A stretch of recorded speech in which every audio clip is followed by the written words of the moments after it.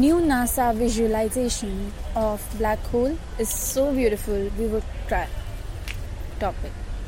The first ever direct image of black hole's event horizon was a truly impressive feat of scientific ingenuity, but it was extremely difficult to achieve and the resulting image was relatively low resolution. Techniques and technology will be refined, and it's expected that future direct images of black holes will improve with time.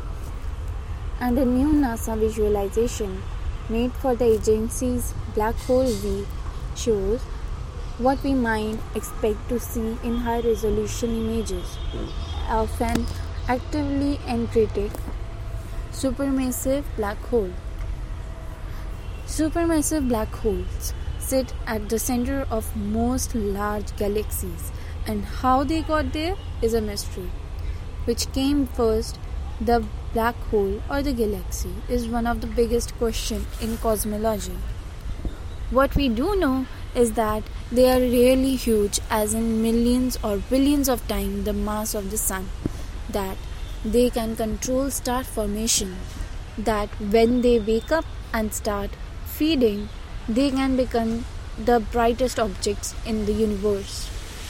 Over the decades, we have also figured out some of their strange dynamics. In fact, the very first simulated image of a black hole, calculated using a 1960s punch card IBM 7040 computer and plotted by hand by French astrophysicist Jean-Pierre Luminet in 1978, still looks like a lot like NASA's simulation. In both simulations, you see a black circle in the center. That's the event horizon, the point at which electromagnetic radiation, light, radio waves, X-rays, and so forth are no longer fast enough to achieve escape velocity from the black hole's gravitational pull.